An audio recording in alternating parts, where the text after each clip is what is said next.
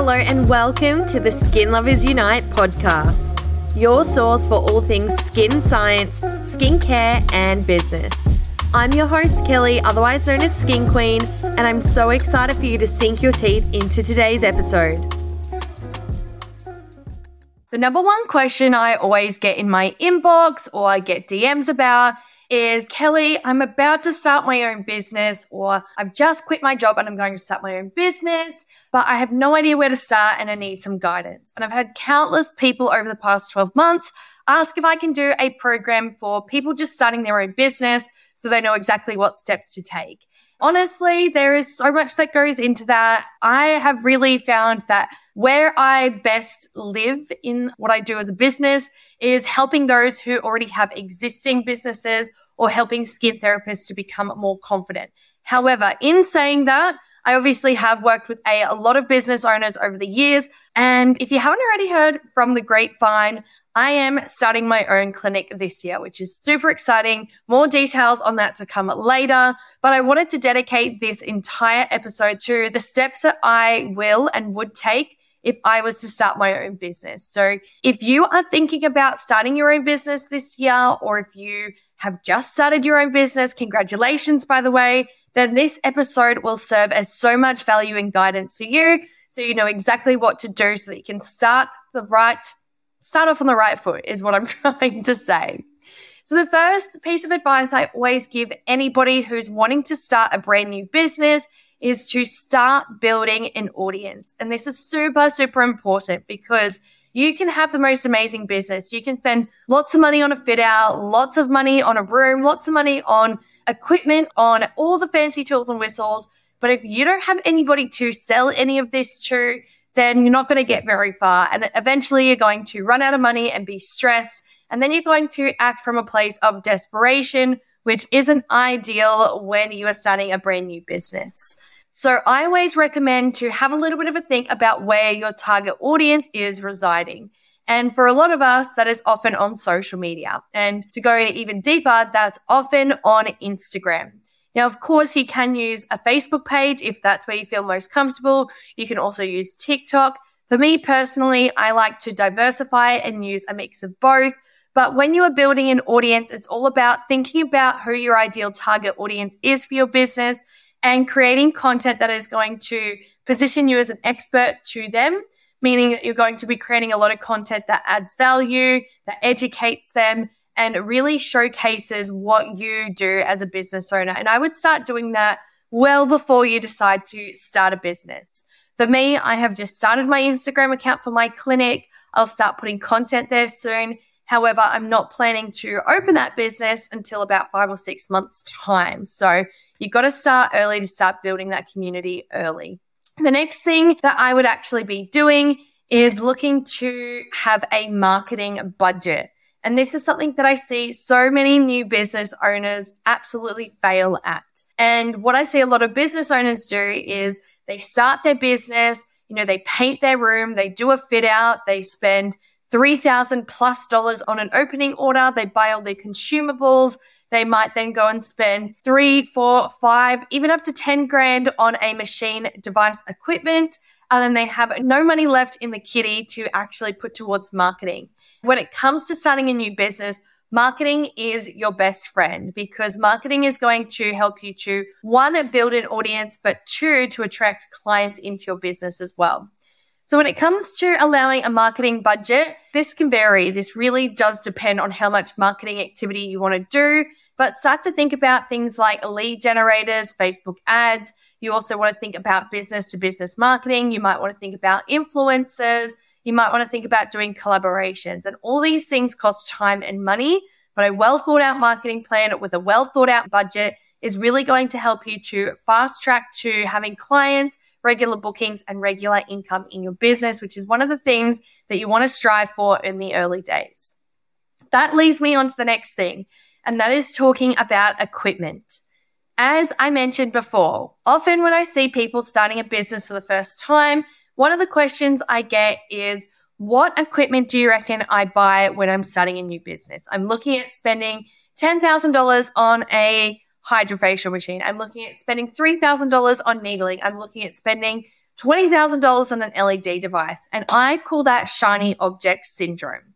When you are first starting out your business, you don't necessarily know what sort of clients you're going to have just yet and what they want. So start off basic and start off with a very entry-level menu and not having a heap of fancy equipment, because remember, you want to actually invest the money into your marketing first, and then you can invest it into your equipment second. And as your business starts to grow, that's when you can start to include your equipment from there. For me, when I'm starting my business, I'm literally going to have a simple facial menu and I'm going to invest in an LED machine, and that's about it. But also too, I'm not going to overcapitalize on an LED machine. I'm going to be budgeting between $4,000 and $8,000 for an LED machine, but this is something that is going to be in almost every single one of my treatments. And it's also going to be available as like a standalone upgrade price as well. But for me, I know that I'm going to be spending a lot more on my marketing than I am with my equipment first, because my first goal is to actually just get people into the door so that I can be at least breaking even and not running at a loss for too long.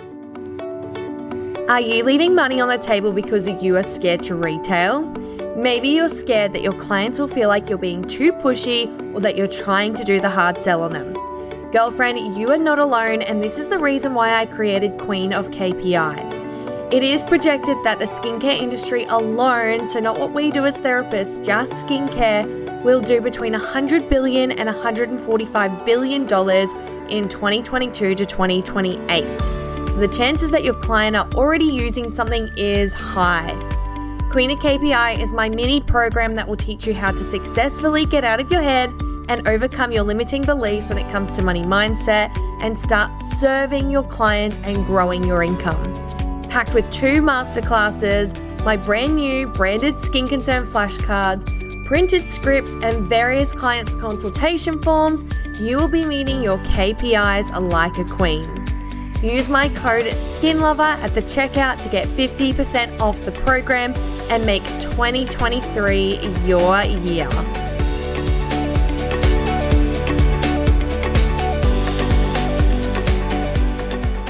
Stocking a skincare range. The number one question I get is, what skincare should I stock in my business? And I can't answer that for you because it comes down to a variety of different things. One, it comes down to the price point of the products that you're wanting to stock. Are they going to meet the budget of the ideal target audience that you're attracting? If you want to attract acne clients that are struggling with their skin, then they're probably going to be aged between 18 and let's say 26. So if you are looking to stock a range where the average product price is about $150 plus, that might not be the best business decision because those people might not have the budget for that as well. But also you have to look at your values as a person and as a business owner. Do you value a range that is made overseas? Do you value a range that gives you a lot of support and education or a lot of marketing support? You really need to do a little bit of a shop around and have a look at a couple of different skincare lines that you're thinking of stocking. Reach out to the distributors. Oftentimes they'll send you samples. And then when the reps come out to actually meet with you, ask them questions like, is there an ongoing minimum monthly spend? Is there a minimum opening order? What sort of marketing support can you offer me? What sort of educational support can you offer me? How often are we going to have meetings? It all depends on what you want as a business owner. Because what somebody might like and value in their business is going to be totally different to what you might like and what you value in your business.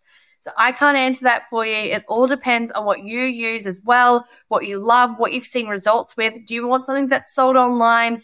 Do you not want something that's sold online? All of these things will really play a part in that decision-making process. And these are things that I don't think a lot of business owners traditionally think of when they're looking to stock a skincare range. And I feel like the only reason why I know this is because I worked for skincare companies for a good chunk of my career. And I really believe you have to shop around and find out what that skincare brand can do for you and your business, not just what everybody else is stocking. Really break it down and look at your values and what you're looking for in a range. The next thing is marketing. Marketing is absolutely everything. It's not enough to get an amazing fit out, paint a wall, get everything all set up. You also have to then market your business and market your services so that people will actually know who you are, find out who you are, come in and book with you. This doesn't just have to involve social media. If social media isn't your strong strength, then I would actually be looking to outsource that completely. However, a lot of the population, as we know, are on social media. So a social media presence is super important. But looking at what other businesses you can collaborate with.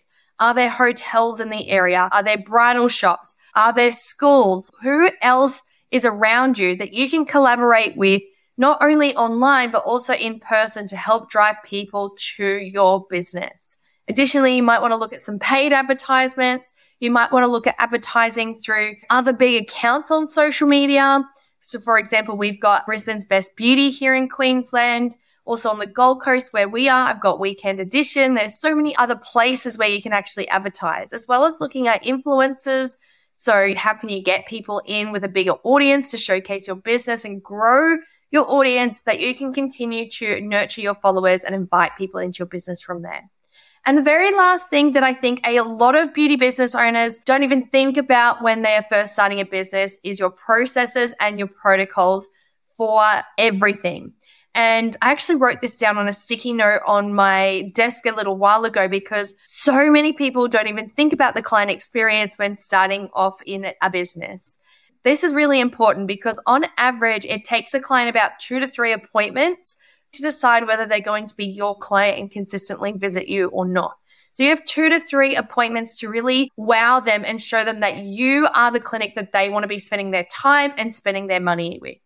So looking at things like, what is your booking process? What is the confirmation process? What are the instructions for parking? What is the experience like when they first walk in? What are the sounds, the sights, the smells? Do you do a consultation? What's that protocol? What is the protocol for every single facial? What are the little extra touches? And creating a process around all of these things. When it comes to dealing with clients and dealing with customers, people love consistency. I can tell you that now. I have been to service providers in the past for places like lashes where it's just inconsistent and you book in and you don't hear anything. You don't know where to park. You don't know if it's at somebody's house, if it's at a shopping center, if it's in a hairdresser. I've even been to hairdressers before where sometimes if I went and I got served by the owner, I would go in and I would be asked to sit on the couch.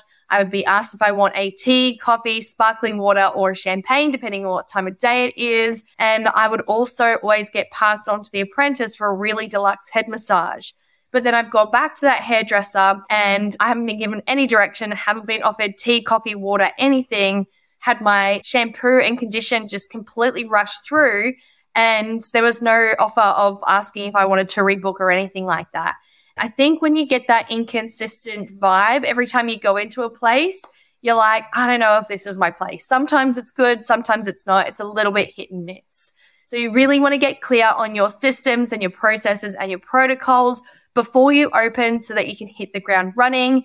And what I would actually do is I would get some friends and family in so I could actually nut that out and do that consistently with them, get them in as your guinea pigs, and then get them to promote you on behalf of it as well. Say, I'm going to give you free facials so that I can get my processes completely set up and clear. But in return, I'd love you to post on social media and I'd love you to tell your friends and family when they compliment your skin where you are visiting.